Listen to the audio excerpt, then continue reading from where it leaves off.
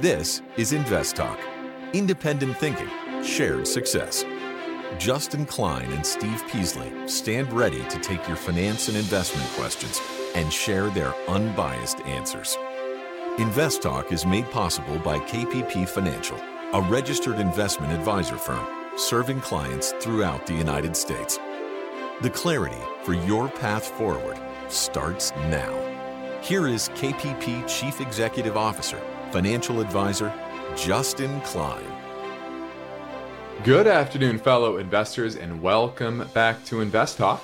This is our Wednesday, November 9th, 2022 edition, and we are just a couple of weeks away from Thanksgiving, but we are also one day post the U.S. midterm elections, and it was an interesting one. Definitely some surprises both ways, but Republicans underperformed overall, and it looks like still going to take the House, but the Senate looks to be still in Democrats' hands, still maybe coming to a runoff in Georgia, but this was a shift in policy, or a shift in expectations from what the market was looking at.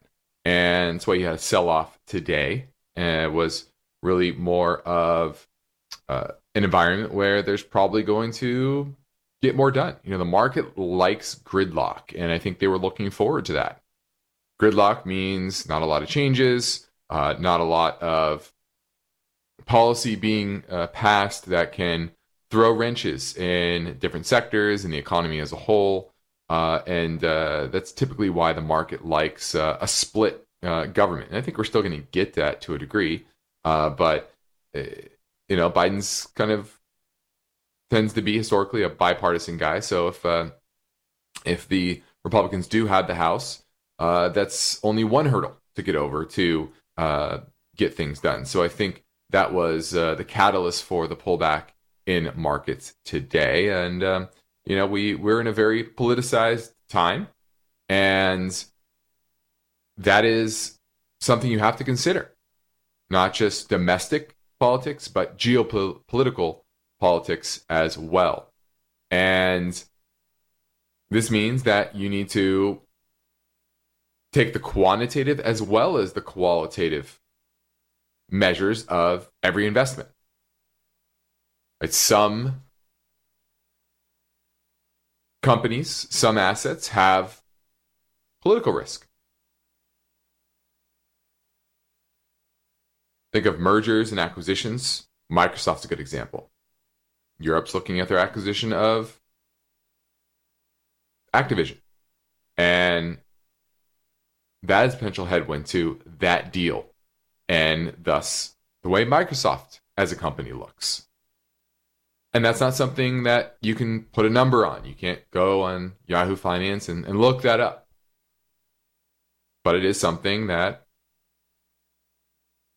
has to be considered. And every industry has these factors that sometimes are more in play and other times less so.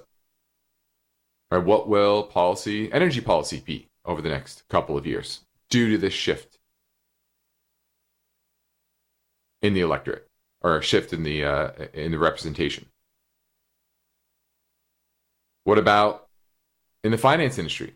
Banking rules, investment advisory rules. These are all factors that you need to consider. And these are times where you often are reminded to think about those things. It's easy to hone in on the quantitative analysis. It's a lot more difficult, takes a lot more thought, takes a lot more of a balanced approach to understand the risks on the qualitative side. And you see that in the crypto space right now. What's happening with FTX and that blow up. And a lot of that stuff is based on leadership within the space, Sam Bankman-Fried, and the fact that a lot of that stuff is very opaque. It's hard to understand what is happening there.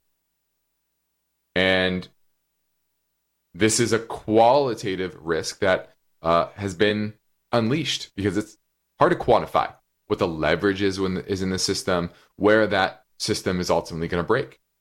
And I've said this before when it comes to the crypto space. A leverage system without new capital going in will collapse to base money, meaning that all the leverage within the system will be shaken out, will be squeezed out with margin calls and panic.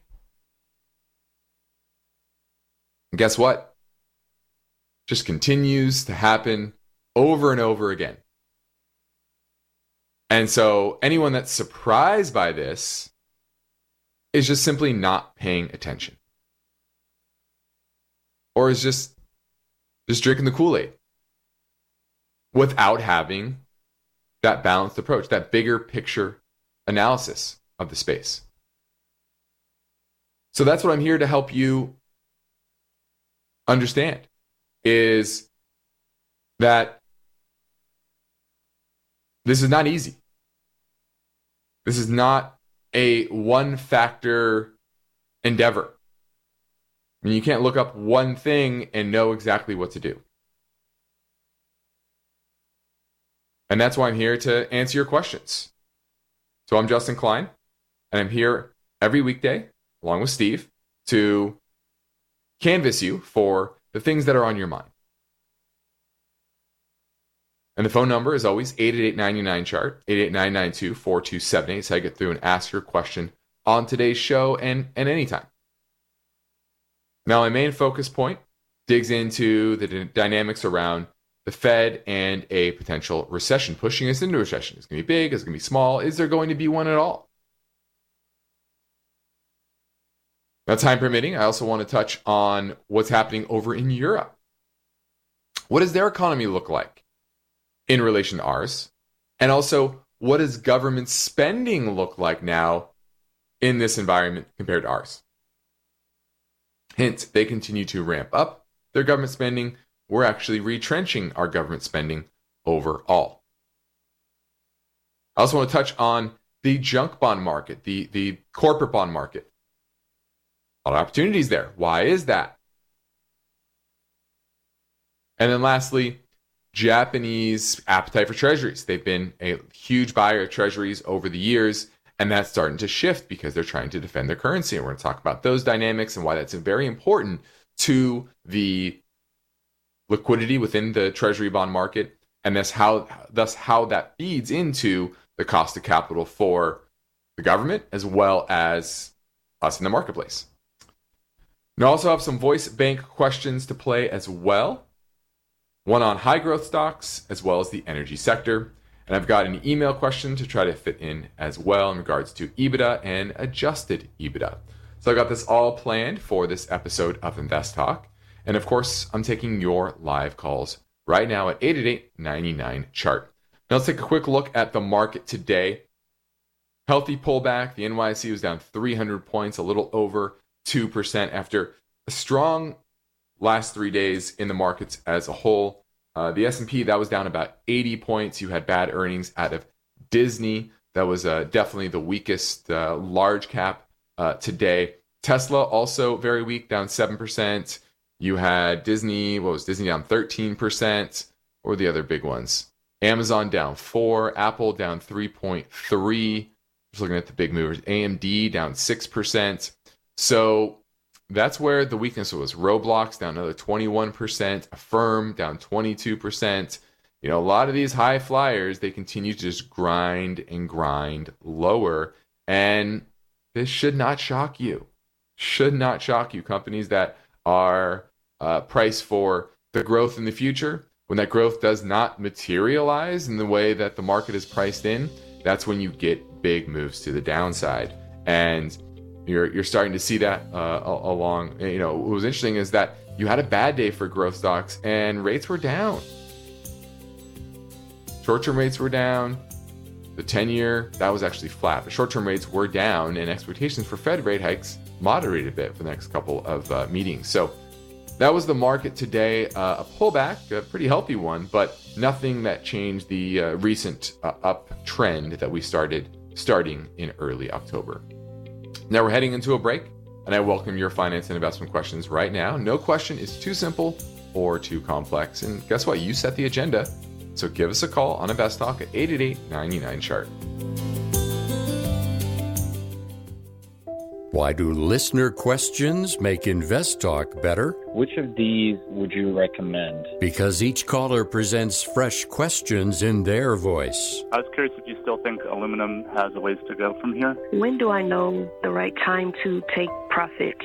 Should I be looking for an exit? Should I be holding here? And listeners instinctively realize that Invest Talk uniquely offers a welcome dose of investing satisfaction. I think you have a terrific show, and I've learned a whole lot. Hey guys, love your show. I've been listening for several years now, and I've learned a lot. Justin Klein and Steve Peasley understand what investors need and want. I would look at it from a tax perspective. If there's no tax implications, move on, find better ways to use that money. I'm going with the odds. I think a half position now would at least get you in it and get you watching it so you won't lose track of it. Don't forget to call Invest Talk, 888-99-CHART. This is Invest Talk. Is your portfolio balanced? Is it optimized? Is it delivering the types of gains you want and need to achieve financial freedom?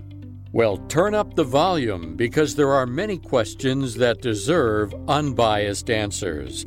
And Justin Klein is here now, ready to take your calls live.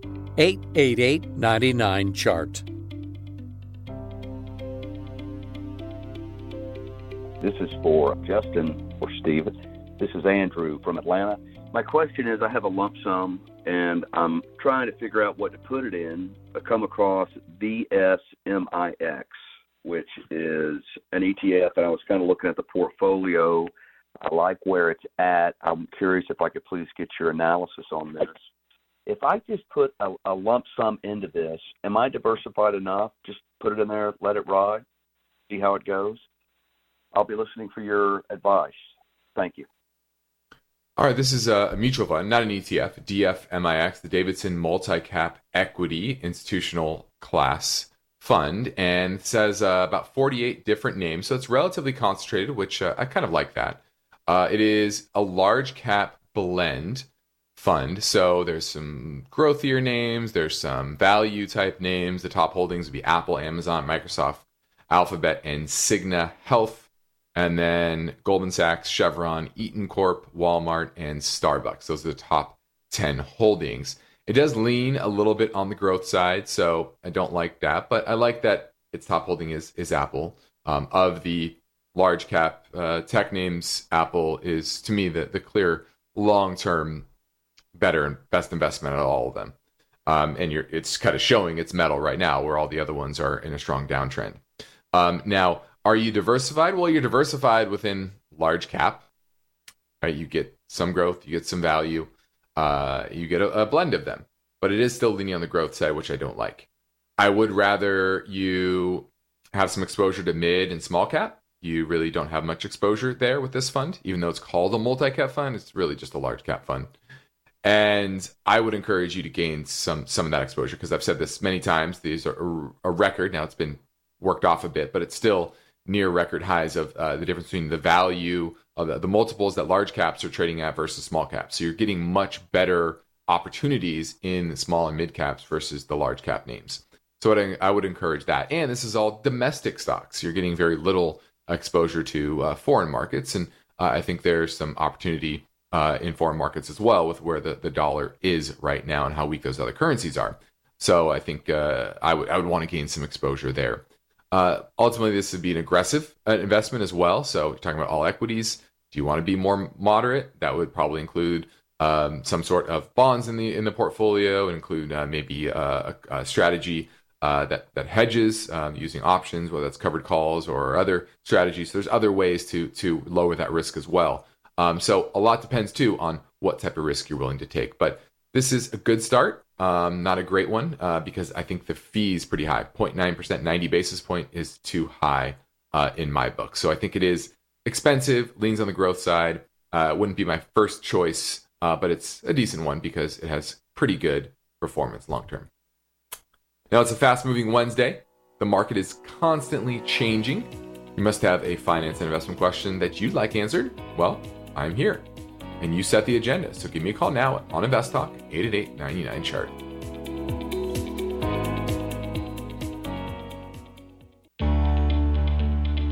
It's been another Investor Wednesday, and we've all seen the market move up, down, and all around. It's called volatility, and you'll have investment and finance questions for Steve and Justin. They welcome your calls now. Invest Talk, 888-99-CHART. Let's go to Richard in the Bay Area looking at GSM, which is Faro Globe. Am I saying it correctly? I think so. Okay. If you know, I would. Yeah, thanks for taking my call. I like this one because it's materials company and mining company, and it's small cap, so it's probably more volatile. And hopefully, I catch it at the right time. But I don't like about it, and I like also its lower geopolitical risk. I think from what I read. What I don't like about it is Charles Schwab says the profitability is low, but then when I look at the margins, they look reasonable, and then it didn't make money, but it's expected to do so in the future. So was wondering what your thoughts are. Well, you're right. It is expected to make money. In the last 3 quarters, it has, and in a big way. It's done very well. Its margins have expanded significantly, and I'd have to figure out exactly why that is. Does that have to do with Russia, and maybe there's not a competitor? Is there a competitor being taken off market there that's allowing them to expand their margins? Because historically, their operating margins are not very good. Right now, they're 21%, trailing 12 months, but they were briefly positive for 2017 and 2018, but 2019 and early 2020, it was negative pre-pandemic. So, historically, this has not been a company that has great earnings. But I do like the place that it's in. It's in the specialty metals industry. It produces silicon metal and silicon and manganese-based alloys, and it serves customers in the solar industry, iron factories, etc. It has business both here in North America, Europe, as well as South Africa. And so I like the business that it's in. I just don't like the profitability trends longer term. And I'm afraid that this recent boost in profitability is more of an anomaly. I'd really have to dig into that, see why are they earning such high profits? Is this something that is a flash in the pan like it was in 2018, or is this more of a structural thing where suddenly they're now the leader within the industry, or there's a new line of business that they got into that's super profitable, whatever that is. So I'd have to dig into that. Technically, not looking good. It's making a series of lower highs and lower lows. It's in a downtrend, not a strong one, but certainly in a downtrend. So there's nothing on the charts that's telling me, oh, this is an exciting name to get into. So I just have to do more work. These smaller cap names, sometimes you have to do that, and if they're earning well above their previous trend, you really have to understand why that is, because oftentimes that can be just a flash in the pan. So I'm passing on GSM until I answer that question. Thanks for the call. Now, my focus point digs into the dynamics behind this question. Could the Fed be pushing the economy into a recession? And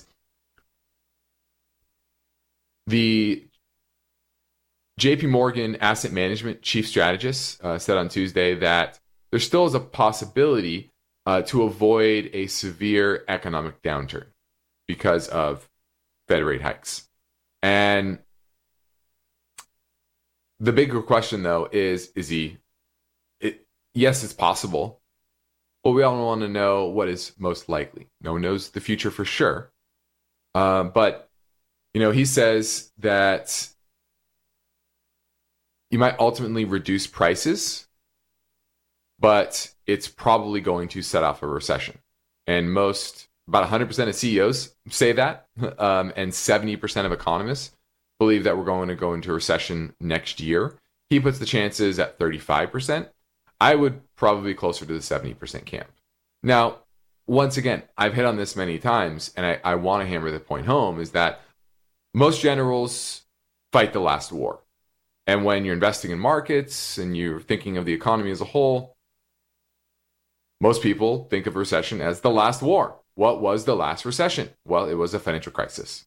It was a time when banks stopped lending because they were becoming insolvent, because they were poor lenders after a while, before the recession. And so the bigger question will be is, how bad will this recession be? Because it's very unlikely to be that type of recession because of where bank balance sheets are and their lending practices. Now, inflation is going to come down. You're getting the CPI report tomorrow, and according to Paul Krugman, he thinks that inflation is roughly about 4% year over year. He's looking at things like slowing wage growth as well as declining rental prices, and the CPI data is typically very lagged. And so he thinks a soft landing is certainly possible because we'll get down to modest inflation before the Fed pushes us over the brink. And I think we're somewhere in the middle. I don't think a soft landing is going to happen. I think you're going to see a recession similar to 2000 to 2002, with an added layer of a weak housing market. Because then, 2002, the Fed was lowering rates. Now the Fed, is keeping rates relatively elevated. And so, is it going to be worse than 2000, 2002? Probably. Especially for housing prices. But there weren't a ton of job losses then. Now, and I think that'll be the same now. It'll be more concentrated in the finance industry and the tech industry, just like it was back then. But not in your blue-collar industries. I think that will remain robust. So I think it'll be a mild recession in the early part of next year. Now we're heading into a break, so give me a call at 888-99-CHART. Say goodbye to your credit card rewards. Greedy corporate mega stores, led by Walmart and Target, are pushing for a law in Congress to take away your hard-earned cash back and travel points to line their pockets. The Durbin-Marshall credit card bill would enact harmful credit card routing mandates that would end credit card rewards as we know it. If you love your credit card rewards, tell your lawmakers, hands off my rewards. Tell them to oppose the Durbin-Marshall credit card bill.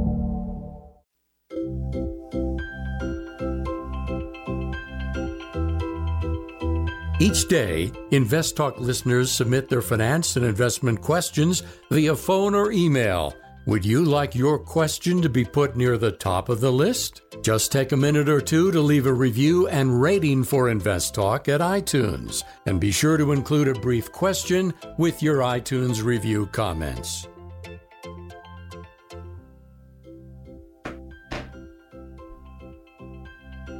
On the next Invest Talk, the story behind this question. How could the FTX token lose 80% of its value overnight?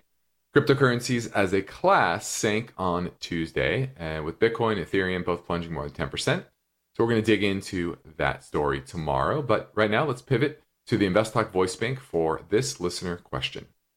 Hi, Justin and Steve. My name is Jacob from Arizona. I'm a pretty young investor, and I just had a few questions for you guys.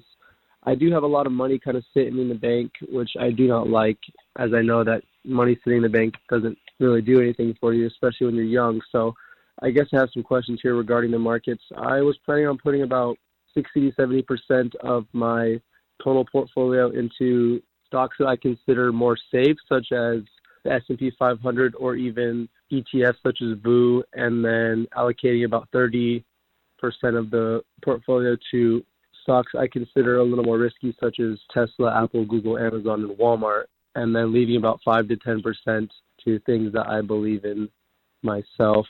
Do you guys suggest, I guess, playing it safer and allocating more of my portfolio towards ETFs and things, or should I kind of play it more risky? Should I be dividend investing? What are the options, or the best options that you guys would give a young investor here? I appreciate all your information you guys give out, and I look forward to the answer in the podcast. Thank you. Have a great day. Oh, this is a bit of a complex one. Now, you have money in the bank, and luckily now you can actually earn a little bit on it. So talk about I-bonds, one way to deploy some of that. You're getting nice, juicy, healthy, roughly 7% yield over the next 6 months. It's going to stair step down in 6 months, but I think that's one good place to be. And then when it comes to your investments, I would be slow. I would use this opportunity to learn. Now, that also depends on what direction you want to go. Do you want to learn how to do this? Do you want to be savvy when it comes to your investments? Or do you want to just kind of go along with the indices? And kind of a set it, forget it, low work approach. And for some people, that's fine. If you don't have the time, the data, the discipline, the expertise to do it yourself, there's nothing wrong with creating a diversified, index strategy. It's not going to be great, especially in this environment, because of the way the S&P and the broad indices are set up, leaning on growth over value, leaning on tech stocks over, hard assets like energy and commodities. But that's often better than making rash emotional decisions based on what most people do, which is hearing an idea from their cousin, seeing an idea on TV, reading it in the newspaper, reading an article online, whatever, without a rhyme or reason. And that's usually when people get in trouble, when they don't have a rhyme or reason for their strategy. So, if you want to start to have a rhyme or reason, you want to learn, I would encourage individual stocks. Now, definitely wouldn't invest in Tesla. I know you mentioned that. But focus on companies and business models that you understand. And don't just stick with the large cap names. Learn about different sectors. Learn about companies in small, mid-cap space. A, because longer term, just better returns. And B, especially right now, much better values in that space as well. So what I would say is be slow, earn some money on your cash, and slowly get into the market. You don't need to put all to work, and you need to figure out what direction you want to go. Do you want to be an indexer, or do you want to be more active, more hands-on, more savvy? Both directions are fine. It just takes a different tact. It's a different path to get where you want to go. You'll get there faster with the indexing approach. Take you longer with the more savvy approach, but I think you can do better if you stick with it. So I hope that helped. Now, from time to time, we receive email questions. This one came in from Drew. It says, please take a few minutes to talk about EBITDA versus adjusted EBITDA. Which one is something that commands more attention? Is there financial chicanery in the numbers? How much weight do you put into these numbers? Now, first off, what I want to say is every even accounting metric, GAAP accounting metric, has its caveats and its dynamics that you need to understand. Well, that's EBITDA, cash flow, earnings, net income, return on equity, return on assets. You need to know where they come from and how they're derived in order for you to understand really what to look out for. EBITDA in a software business is very different than EBITDA in a real estate business. Why? Because of depreciation, amortization, and how those aspects impact that number. What is realistic? What's not? So that's first off. Now, second, you're talking about EBITDA versus adjusted EBITDA. And you'll see this a lot in earnings announcements. They'll be, this is the GAAP EBITDA. GAAP is generally accepted accounting principles, meaning they didn't make this up. They followed the rules of GAAP and they came up with this number. Adjusted EBITDA is something they basically made up. Now, sometimes they adjusted it rightly so, because there are one-off items that can impact that number. Other times, they're just adjusting to make things look rosier. I think of WeWork. I remember they came up with a metric called like community adjusted EBITDA. It was a complete bunk process of how they came up with that number. And as you said, there's a lot of financial chicanery that happened with community adjusted EBITDA. But just standard adjusted EBITDA also can have that as well. You just need to know how they adjusted it. And that's in the footnotes of the reports. Takes a little work. So I'm always very skeptical of adjusted EBITDA or any adjusted number that isn't GAAP, unless I really dig into the details and agree with what that is. And I want that to be a one-off thing, not something they're constantly doing every single earnings report. Unfortunately, it's not simple. I know everyone wants something simple and straightforward. They want a quick and easy answer. Especially when you get into earnings reports and large company balance sheets and accounting metrics, it can be quite complex. That's why, taking the CFA is challenging. Because you have to learn those type of things and go through that process. So, I wouldn't trust adjusted EBITDA. Thanks for the call. Now let's grab in another caller question from our anytime listener line, which never closes at 888-99-CHART. Hey, Justin and Steve. Rob here from Wisconsin. Thanks for the show and thanks for the education you provide us all. I was wondering if you could give me your opinion on Lumen Technologies, LUMN. I have it in a 401k, long-term hold. They announced cutting their dividend completely. Is this company a hold still or buy or sell? Just curious what your opinion is now with the announcement. Thanks, guys. All right, looking at Lumen Technologies, and this is a company that is going through a restructuring process or selling off some assets. They have new management team that came from one of the big tech companies, and their new management team eliminated dividend. I didn't think they would eliminate it completely. I thought they would trim it, cut it, but they decided they'd rather take that money and invest in the business, and most importantly, buy back shares. And I think that is a prudent thing to do. Currently, they're trading at about 4 times enterprise value to EBITDA, which is extremely cheap, especially with the quality of their assets and their free cash flow levels. And along with the earnings announcement, they announced that they were selling off another piece of their business at about 11 times EBITDA. So it just goes to show you how undervalued this name is at this time. And I think it was a prudent choice to take that $1.5 billion over the next 2 years instead of paying out a dividend, buying back stock. That was more accretive to shareholders. Think of it.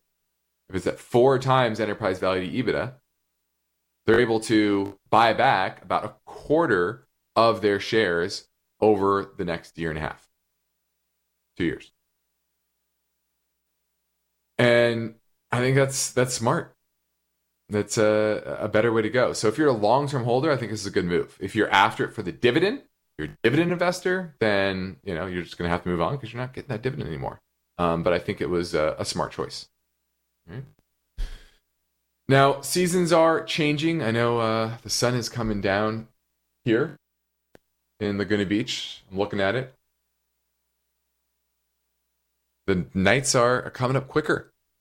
Days are ending sooner, and that means we're fast approaching the holiday season and the end of the year. And while this time of year is often a time where volatility is lower than the rest of the year, you're already starting to see that, right? A little kind of float up through the back half of October. Had a little bit of volatility today, but overall, we're kind of in a low volatility uptrend. And that's very common this time of year. But while markets tend to be calm, it doesn't mean that they're always going to be. So the question is, are you prepared for 2023? That's what you have to start thinking about now.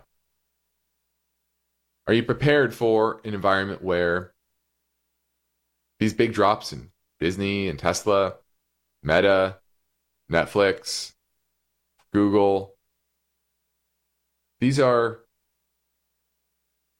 regular occurrences because of the economic backdrop, both on growth slowing as well as inflation increasing. I said this before, we are now in an inflationary environment. While that's going to slow, our multipolar world, reshoring and manufacturing, our demographic situation, especially in places like China, means that higher prices are now a feature of our economy. Something you have to get used to. But it also means it's a feature of the markets as a whole. So are you prepared for that environment? Do you know how to operate and invest in that environment? Well, if you need help understanding the way forward, I encourage you to reach out to myself or Steve Peasley at our company, KPP Financial, where we practice parallel investing and we provide unbiased guidance both on and off air. And we operate with the same philosophy, which is independent thinking and shared success. So you can schedule a free portfolio review assessment with me via telephone or GoToMeeting. Just head over to investtalk.com or call our office at 800-557-5461. Now, the sooner you get in touch with me, the sooner I can help you and get your portfolio optimized. Now let's touch a bit on what's happening over in Europe. And I think this is something to watch because we'll get there. Eventually, we're going to look a lot like Europe. I've always said, post-financial crisis, everyone said, are we Japan? And I always said, yeah, we're Japan. We're just further behind in our fiscal situation. Our demographics are much better. But Europe is kind of in the middle. And what they're starting to do is they're starting to subsidize energy bills. They're adding public jobs, they're guaranteeing business loans, and they're splurging on infrastructure and defense. Now, spending in the Eurozone governments is expected to reach 51% of economic output this year. And that's about 4% higher than pre-pandemic levels. Whereas here in the US, state spending went up to 45% in 2020, but it's now back down to 37% of GDP, which is around pre-crisis levels. So while we've corrected our government spending in a big way, Europe has used the energy crisis and the war to justify higher spending. And that's helped the Eurozone economy grow modestly, 0.7% in the third quarter. And that's mainly helped by government spending. Here in the US, government spending has been a drag to growth this year. And they've the EU's executive arm, they loosened the bloc's debt rules to allow countries to spend above their 3% of GDP cap. And public sector employees across Europe has risen 4% since 2018, compared to a 1% increase in market jobs and a 1% decline in manufacturing jobs. In the US, the number of government jobs has actually dropped more than 2% since early 2020, while private sector jobs are up 1%. So this trend that you're seeing over in Europe is probably not going to change, especially look at the elections. But all of the major candidates in France, in Italy, Germany, they're all promising more spending. And that is the path forward when you're trying to manufacture economic growth, is spend and lend. Right? Now, this is Invest Talk. I'm Justin Klein, and we have one goal here is to help you achieve your own version of financial freedom, and our work continues after this final break. So give us a call at 888-99-CHART.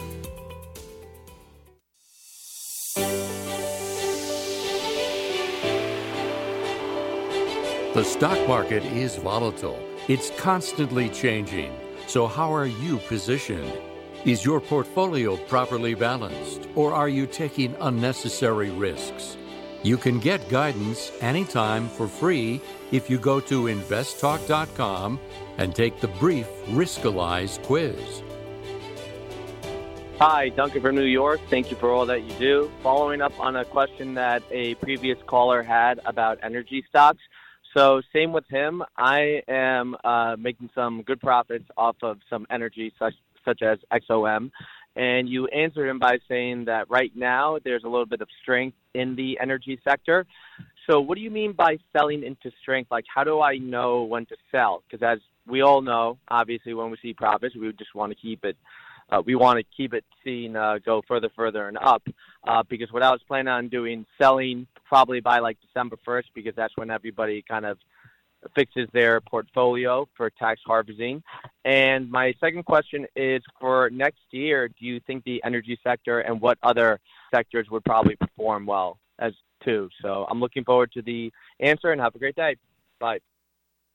Well, I think anything that's more of a hard asset, commodities, basic materials, energy, those are going to continue to perform well because of what's happening in Russia being cut off with from the global economy, and over time the supply there is going to dwindle, and the global demand for resources is only going to increase. So I think that's still a good place to be, medium long term. Now, when should you trim? Trimming into strength, and this is more technical than anything, especially when you're in an uptrend. But what I would use is the 50-day moving average. And what I mean is, if it's too far away from the 50-day moving average, and you see that, I can look at the ExxonMobil chart, for example, where price surges and you have quick returns over a short period of time. This happened in May when Exxon went in early May from 85, and it hit a high by early June of about 105. So up $20 in the span of a month. And what did it do? It was pretty far away from the 50-day moving average. 50-day at that time, when it peaked out, was down around 90. So it was about $15 above its 50-day moving average. And then it pulled back, had a large pullback into July. So that surge was a good time to take a little profits. And that happened recently as well. End of September, it was around 85 and hit a high of about 115 yesterday, and had a pretty decent pullback, and the 50 days down around 100. So you can see when it was about $15 above its 50-day moving average, it tends to come back into what I call home base. 50-day moving average is typically home base in an uptrend. Now, sometimes that home base is more the 100-day, depends on the stock. But really, it's just looking at a chart. Where is overbought? Where is too far away from home base? And those are times where, when it is overbought, it's a good time to trim, to rebalance, take a few chips off the table. You want to be selling into that strength. Now, you got to know when too much is too much, but that is based on the chart. So that's why, what we use is multi-factor analysis when we're looking at what we're buying for clients. Technical analysis, that's the chart. Macroeconomic analysis, so what's happening in the broader economy. And then microeconomic analysis, which is what's happening within the individual sector, the individual company. All three of those factors are important. They're vital for you to do your analysis. If you're missing any one of those, you're missing a big part of the picture.